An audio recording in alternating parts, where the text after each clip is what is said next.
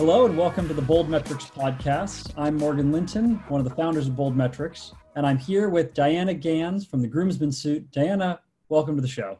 Thanks so much for having me, Morgan. Absolutely. So we are all here, settled into our home offices, and we've got a lot of exciting stuff to talk about. First, I'm really interested.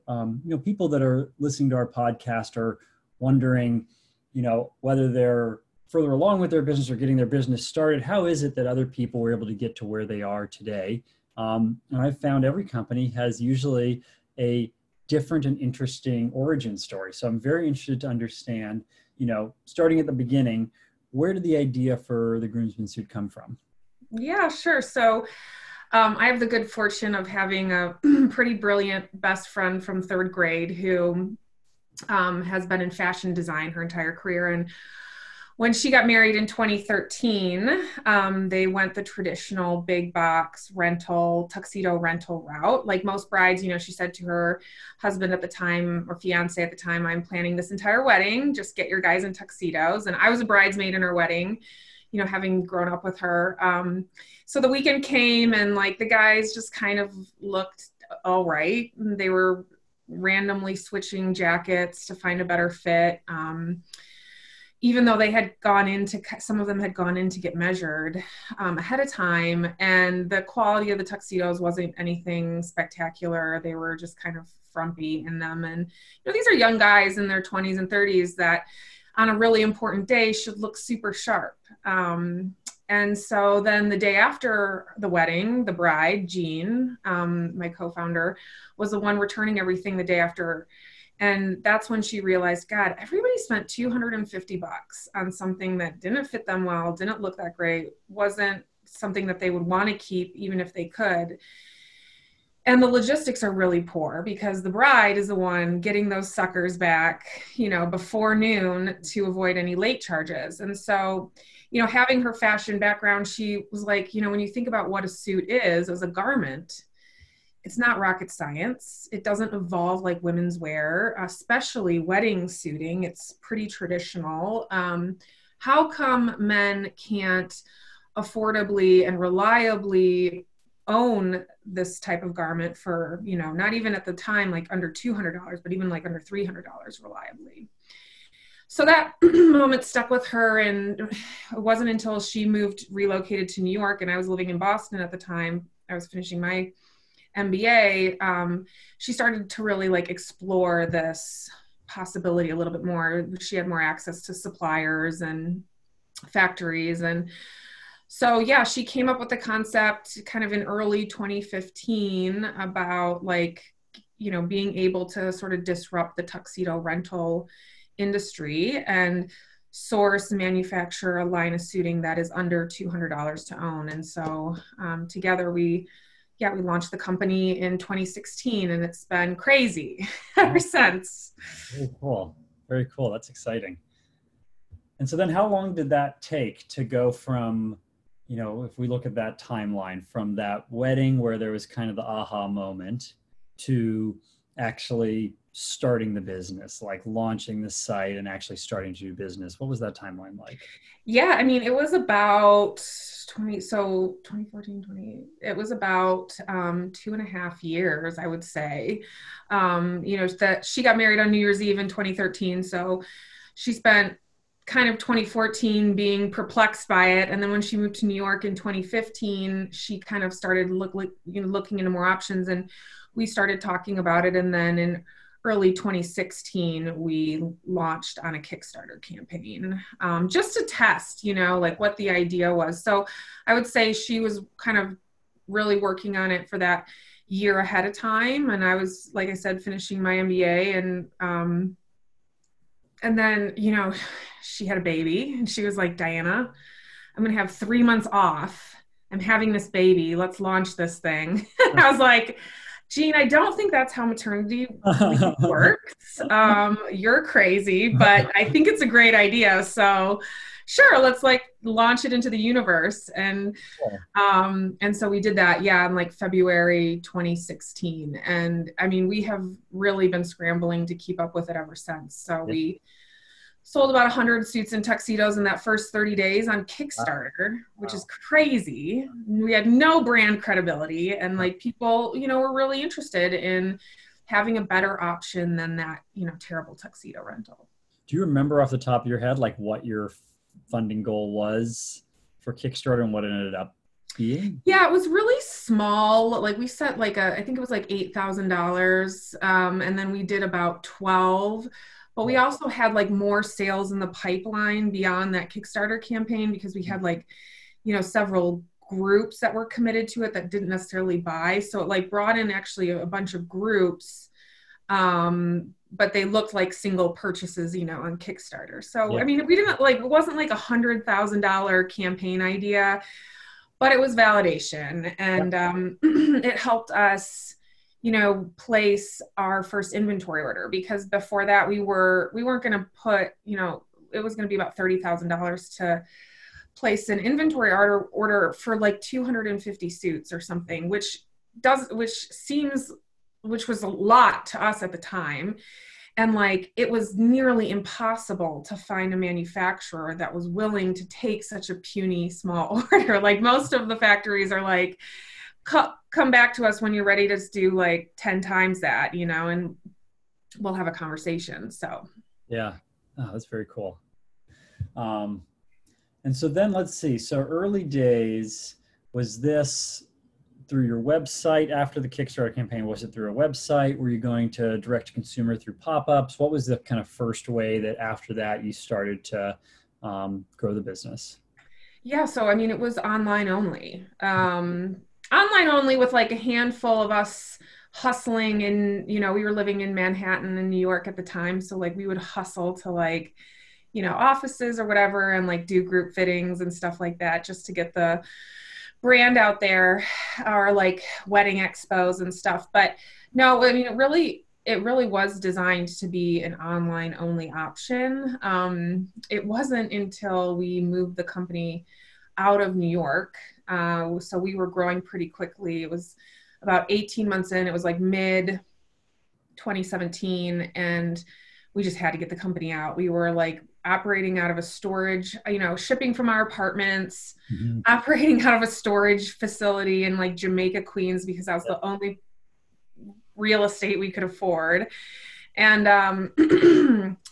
and we just like, the orders were getting to be kind of too crazy, and the amount of inventory we needed to keep on hand, we just couldn't afford adequate space. So we relocated the company to Chicago. And again, like still thinking that we were going to be only online, we found this beautiful like fourth floor kind of obscure space, and set up like a warehouse shipping facility, or like area office.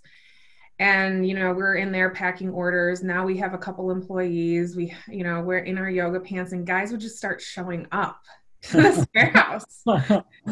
And we were like, what are you doing here? This is not how this works. You need to go home and place your order online, and then we'll ship it to you. And they just, they loved the whole experience. Yeah. We would give them a beer, we would chat with them. They were like kind of peeking behind the curtain of this startup that were run by women, which was Yeah. completely mind blowing. Yeah.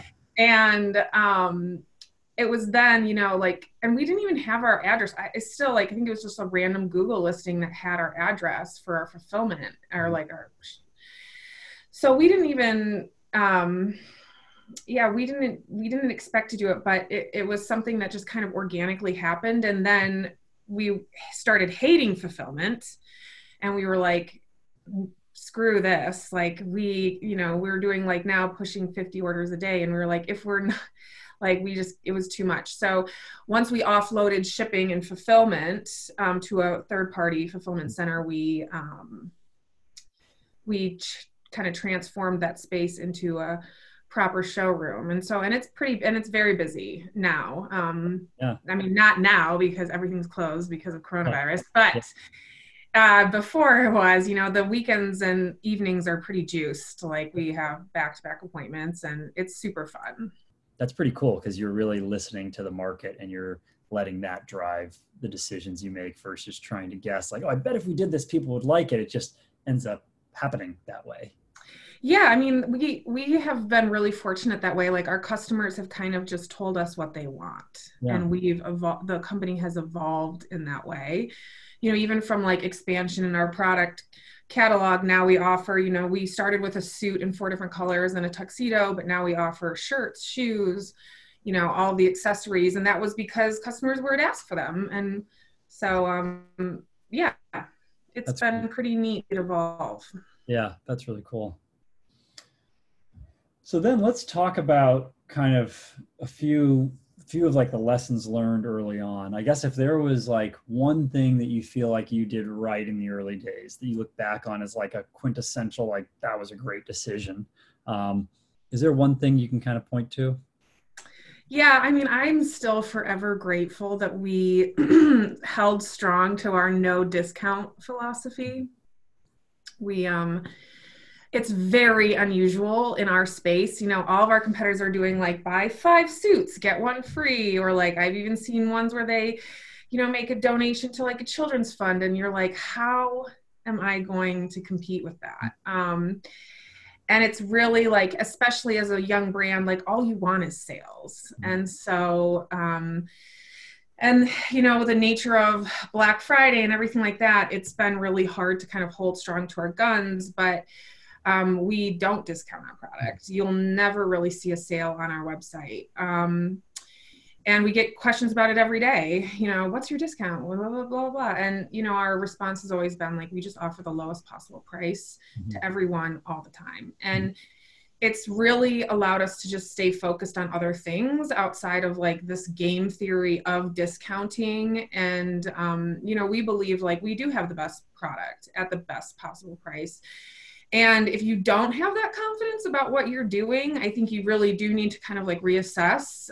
If you feel like the only way people are going to buy what you're selling is if you discount it, then you're probably not at the right price point to begin with. And like we worked really hard on our price point.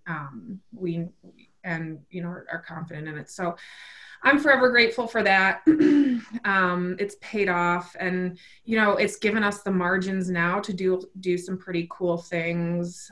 You know, like advance our technology and other things that make the company really helpful or healthy rather. I mean, we've also been profitable almost every year in business, which is not something that most young e-commerce brands can say. Yeah. So Yeah.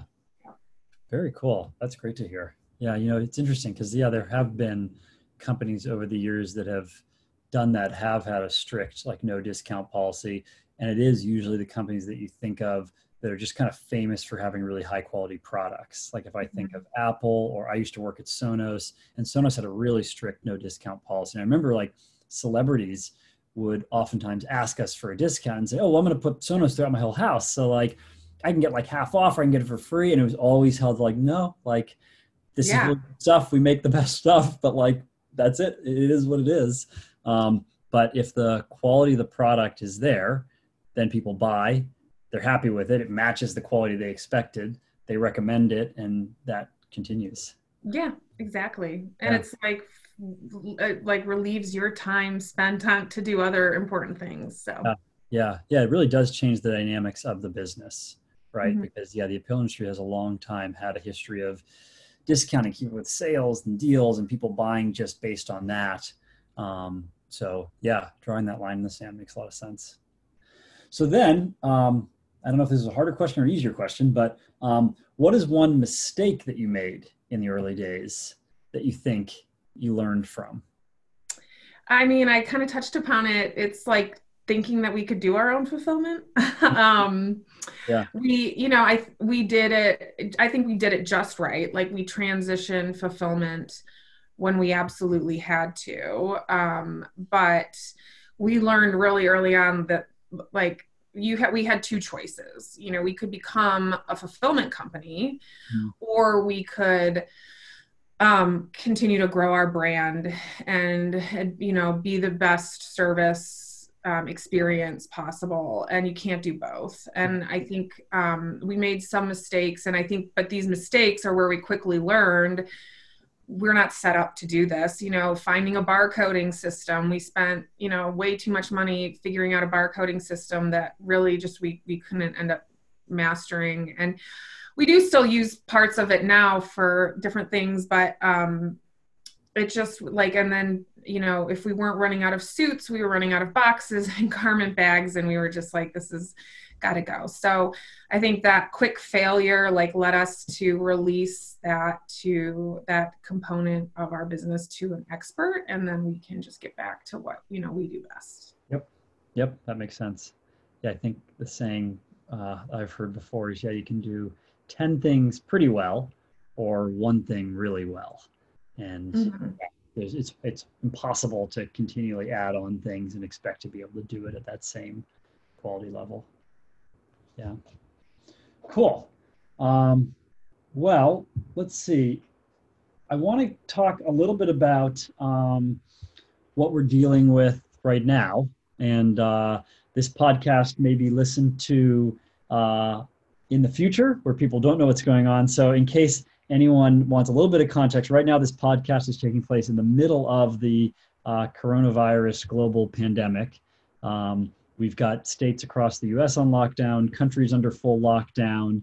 It is changing everyday life for everybody. And so I guess, you know, one of the major challenges that our apparel brands are facing right now is, you know, disruption in shopping. And for you in particular, the wedding space, weddings not taking place. And so interested to know, how has that been? What impact are you seeing and how are you reacting to that? Yeah, I mean, we quickly, in the matter of like a week, went from having our best year where sales were up 50% from last year to now sales are not even hitting where they were last year on a daily basis. So it really turned on a dime for us. You know, we're heartbroken for our couples, our customers. They're having to reschedule their weddings or postpone. Most of them are postponing, but already 2020 was like going to be an epic year for weddings just because of the date. So couples that wanted to get married in 2020 had to secure venue locations, you know, 18 months ago. And so, you know, now having to scramble and adjust and find venues that from 6 months from now is really difficult. We're seeing a lot of our customers even push their weddings to 2021. Simultaneously, we just decided to launch a new prom brand called Prom Guy this year with an amazing partner, Occasion Brands. They own Prom Girl, and they're incredible.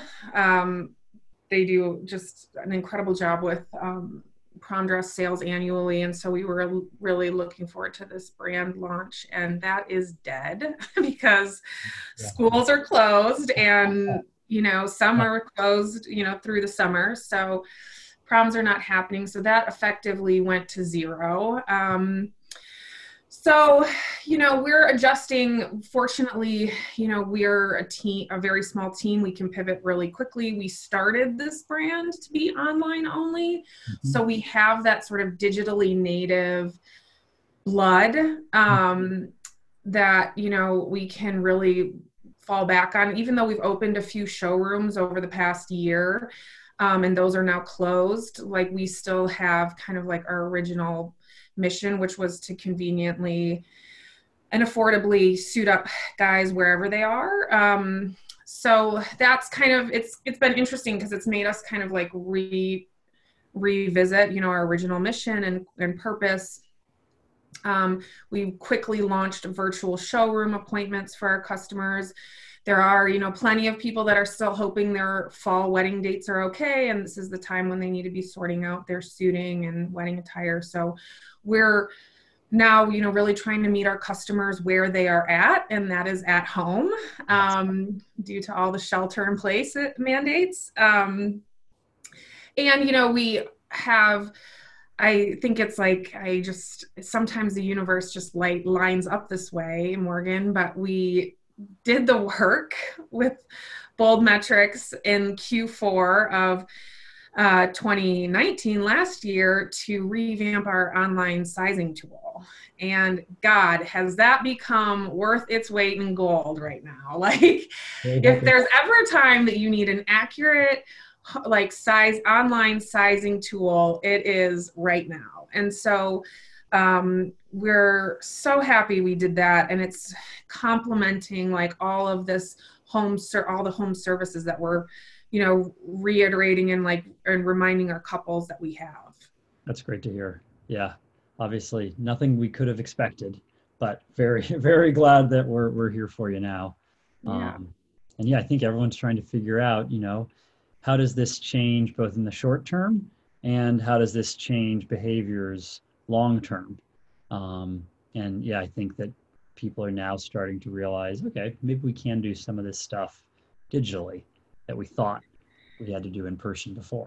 Yeah, and I see this as more of an opportunity for us. I mean, it's hard right now. It's painful. Our sales are definitely down almost 75% right now, but we're going to get through this. And like, we are just, it's allowed us to, like I said, refocus on what matters with our customers and giving our customers, wherever they may be, the best possible experience, which is like what we've always wanted for our customers. Like, we love taking care of the guys. We also have women's collection, so women as well, and just help them realize their wedding vision, however unique that may be. And so we are kind of in this middle ground. We're not a super small brand anymore. We're not a big brand that relies on physical stores. Mm-hmm. So I think we're poised to really kind of emerge from this as a leader in how to give, couples planning their wedding, customers at home, a really great experience. That's great to hear. Yeah, I agree 100%. So let's kind of move on to happier topics. And there will be those days, I hope, coming up. It's gonna happen. Is it 1 month? Is it 3 months? Is it 9 months? Who knows? But they're ahead of us somewhere. Yeah. Well, at some point we'll be able to listen back on this podcast and we'll know what the answer to that question was. Yeah. So kind of looking at, let's pretend we're in the normal world again. When you look at improving customer satisfaction and making it a great experience for customers, what are some of the things that you did to get to where you are now, and maybe some of the things that you're thinking about or even learning from through this situation that you might want to optimize for the future? Yeah, so things that I think that worked really well for us, that got us to where we're at now. Focusing on, in the beginning, we couldn't compete marketing dollar for dollar with our competitors. We're going against some brands that have raised like $70 million in venture funding. Like, we're not that. We don't want to be that. And so we don't have that kind of money to burn on marketing to just kind of capture as much of it as possible and get, plaster your brand out there. So what we've always been really focused on is, building more than just a suiting company. We wanted to be a resource to our customers. We've in a variety of different ways, we have written hundreds of guides on every element of wedding style or wedding planning process, to giving our customers just the most amazing experience, like I keep saying. But again, like, getting them the right sizes is a perfect example, and why why revamping our Fit Finder tool, because I built the first version, not great. I think our exchange rate was like 35%. I am not a data scientist, but now, it's dropped to under 10%, which is amazing. And that, nailing the size for customers when they are literally asked like 5 simple questions that take 15 seconds is like it's like magic. Like magic. Like That's they what get I their always say. It is suit. like magic. Yeah. Yeah, they get their suit and they're like, oh my God, Yeah. I literally, and, I entered no measurements. I entered my shoe size, my height and weight, and like what my pant size is. And like, poof, there's my right size. So, we want to kind of like, we've always tried to surprise and delight our customers. And like, that is certainly a way that that has gotten to where we're at now. I think, where we're going is, just continuing to be more of like that one-stop shop for our customers. Almost, even take it to a level of like, we're your personal stylists. Weddings are an occasion that, especially with the workplace becoming more casual, people aren't sure about formal wear and what the rules are. And so how do we help our customers and like share in that sort of wedding style planning journey? And so we've, like I mentioned, we launched a virtual showroom appointment, but this year we'll also be adding like a virtual showroom kind of element on our website where couples can like piece together what they're wearing, what their wedding what their wedding suiting looks like, a certain suit or tux with different accessories. They could even add a certain color bridesmaid's dress behind it to see how kind of it all coordinates. And so, we're just always trying to think of like ways that we can help our customers from home. Yeah. We love meeting them in person, but you have to be comfortable, online these days as a brand. Yeah. Yeah. Still being able to make that authentic connection, whether they're in person or online. Mm-hmm. Yeah. Yeah. Well, let's see. As far as you were talking a little bit about expanding into other product categories, other markets, talking about prom, have you looked at things like suiting for women, for children? Is that something you offer? Is that something you're exploring? What's the kind of roadmap look like? And of course, of what you're open to sharing with the audience here. Yeah, no, we kind of think about it all the time. Everything, from, well, we're just doing weddings. Like at the end of the day, we're a suiting brand. How come we can't just sell our suiting to everyone for any occasion?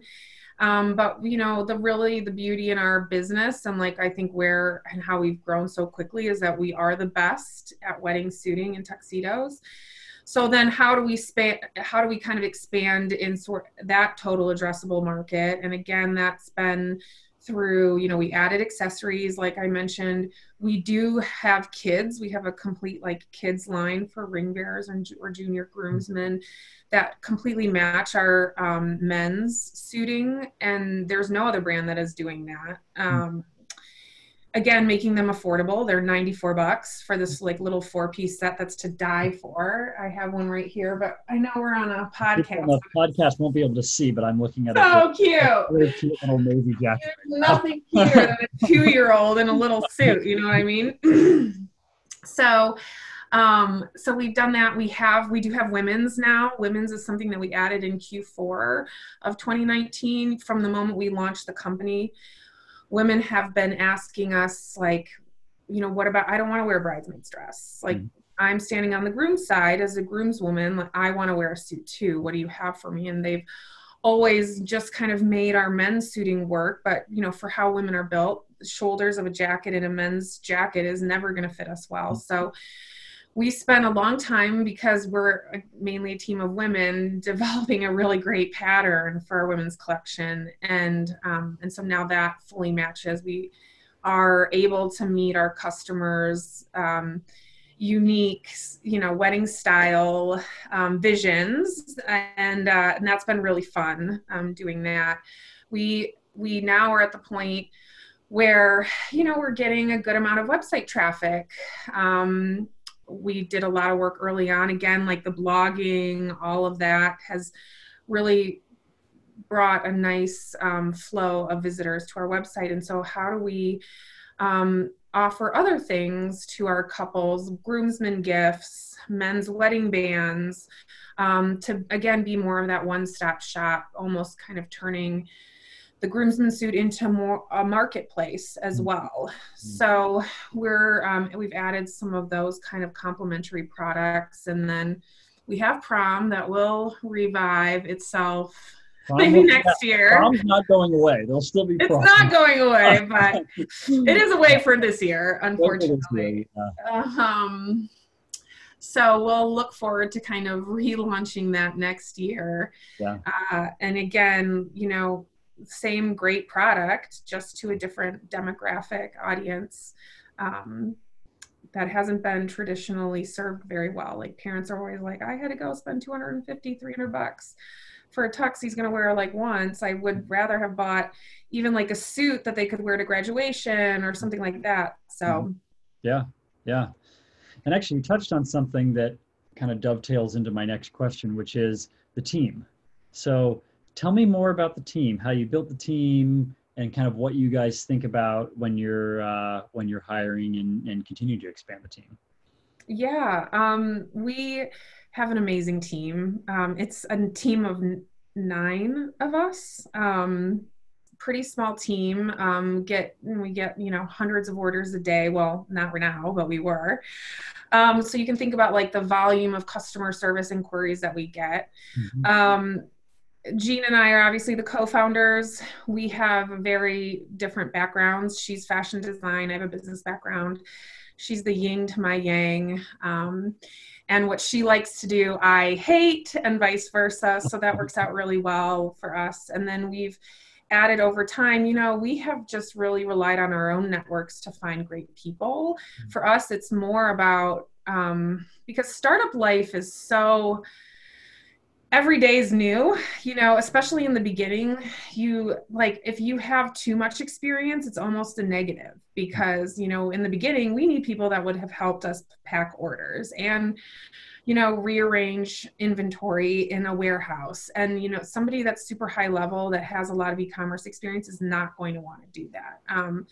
And so we relied on like our friends and our network to kind of help us find great additions. And so we've have Julie, who was our first hire when we moved to Chicago. Literally, she just helped us get set up, and she was willing to do anything from, like I said, pack orders to barcode stuff. And now she's really kind of oversees a lot of like our day-to-day fulfillment with our third-party fulfillment company. And then Katie was one of our first brides. So when we moved the company to Chicago, we reached out to some of the wedding planners we know there and said, who do you know that's amazing?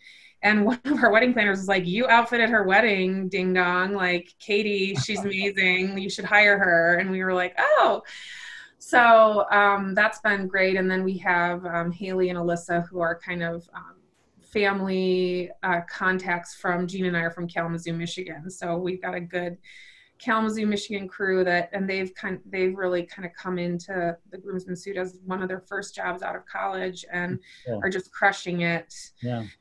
So, and then in Philly, we have Natalie, who is a suit aficionado. She's worn men's suiting her entire life, actually, and worked for some pretty big brands. So she's our showroom manager there. And so, and we have, you guys know Amanda. She's our developer. She is our unicorn, really. She does front and back end design, and she's a graphic designer by trade. So that's amazing. That's why our website looks so beautiful. So yeah, we've just we've been able to find really great people, and they've grown into their roles, and it's been a total delight, especially during times like this where we don't know what each day is going to bring, what each week is going to bring. They're busting their butts right now. They see this as the opportunity to get work done, to make the company stronger once we get out from under this. And so it's been really impressive to see how they've adapted and working differently. That's great. That's very inspiring. Cool. Well, I think I'll end with this question, which is for anyone that's listening to this podcast now and is maybe where you guys were 4 or 5 years ago, thinking of, boy, I might want to start my own thing. what advice would you have for someone that wants to start a online apparel retailer? Yes, I always say, find a niche like that and don't be afraid to double down on it. So like we found this very like specific problem that we were trying to solve. It might sound cliche, but just, figure out what that is, and test it in very financially conservative ways. So Kickstarter was a great tool for us. We didn't put a lot of money into it. We just did the basics. We didn't do a crazy production like our video was good, but it wasn't like overly produced or anything, because anytime you're starting out with starting something, like you need to understand what's the organic traffic that you're going to get or interest around this concept. And a lot of brands a lot of new companies start out with a lot of marketing dollars spent to bring visibility, to bring sales, to bring traction. And if you get into a place where early on you're having to spend a ton of money in marketing, you actually lose sight of like what your product market fit is. And so we don't spend much money still in marketing. And so, I would say, figure out what problem you're going to solve, find a way to test it, and be super conservative with your marketing spend. Because if it's going to take off long-term and be a healthy, like viable concept, it's going to do that more organically than what you're going to want to spend money in pushing. It's success. Yeah, that's great advice. Well, Diana, I would like to thank you very much for being on the show. Is there anything else that you want to say? Anything to anyone here who's listening about the Groomsman Suit, about you? Any messages, words of wisdom, anything you want to leave people with? No, I think we covered it all. It's just, we still don't have it figured out. So fortunately, we have great partners like you and Bold Metrics to kind of work with us to make our business better and the way we do things better. And just we are so fortunate, like from the people that we've hired, like I just mentioned, to the other companies that we have partnered with to improve, our whole model. We're grateful. And again, we're still evolving. We have so much more we want to do. So keep your eye on the Groomsman Suit. Hopefully we'll be impressing people for years to come. Right on. Great. Well, Diana, thanks again. And this is Morgan from the Bold Metrics podcast. Thanks for listening, and we'll see you next time.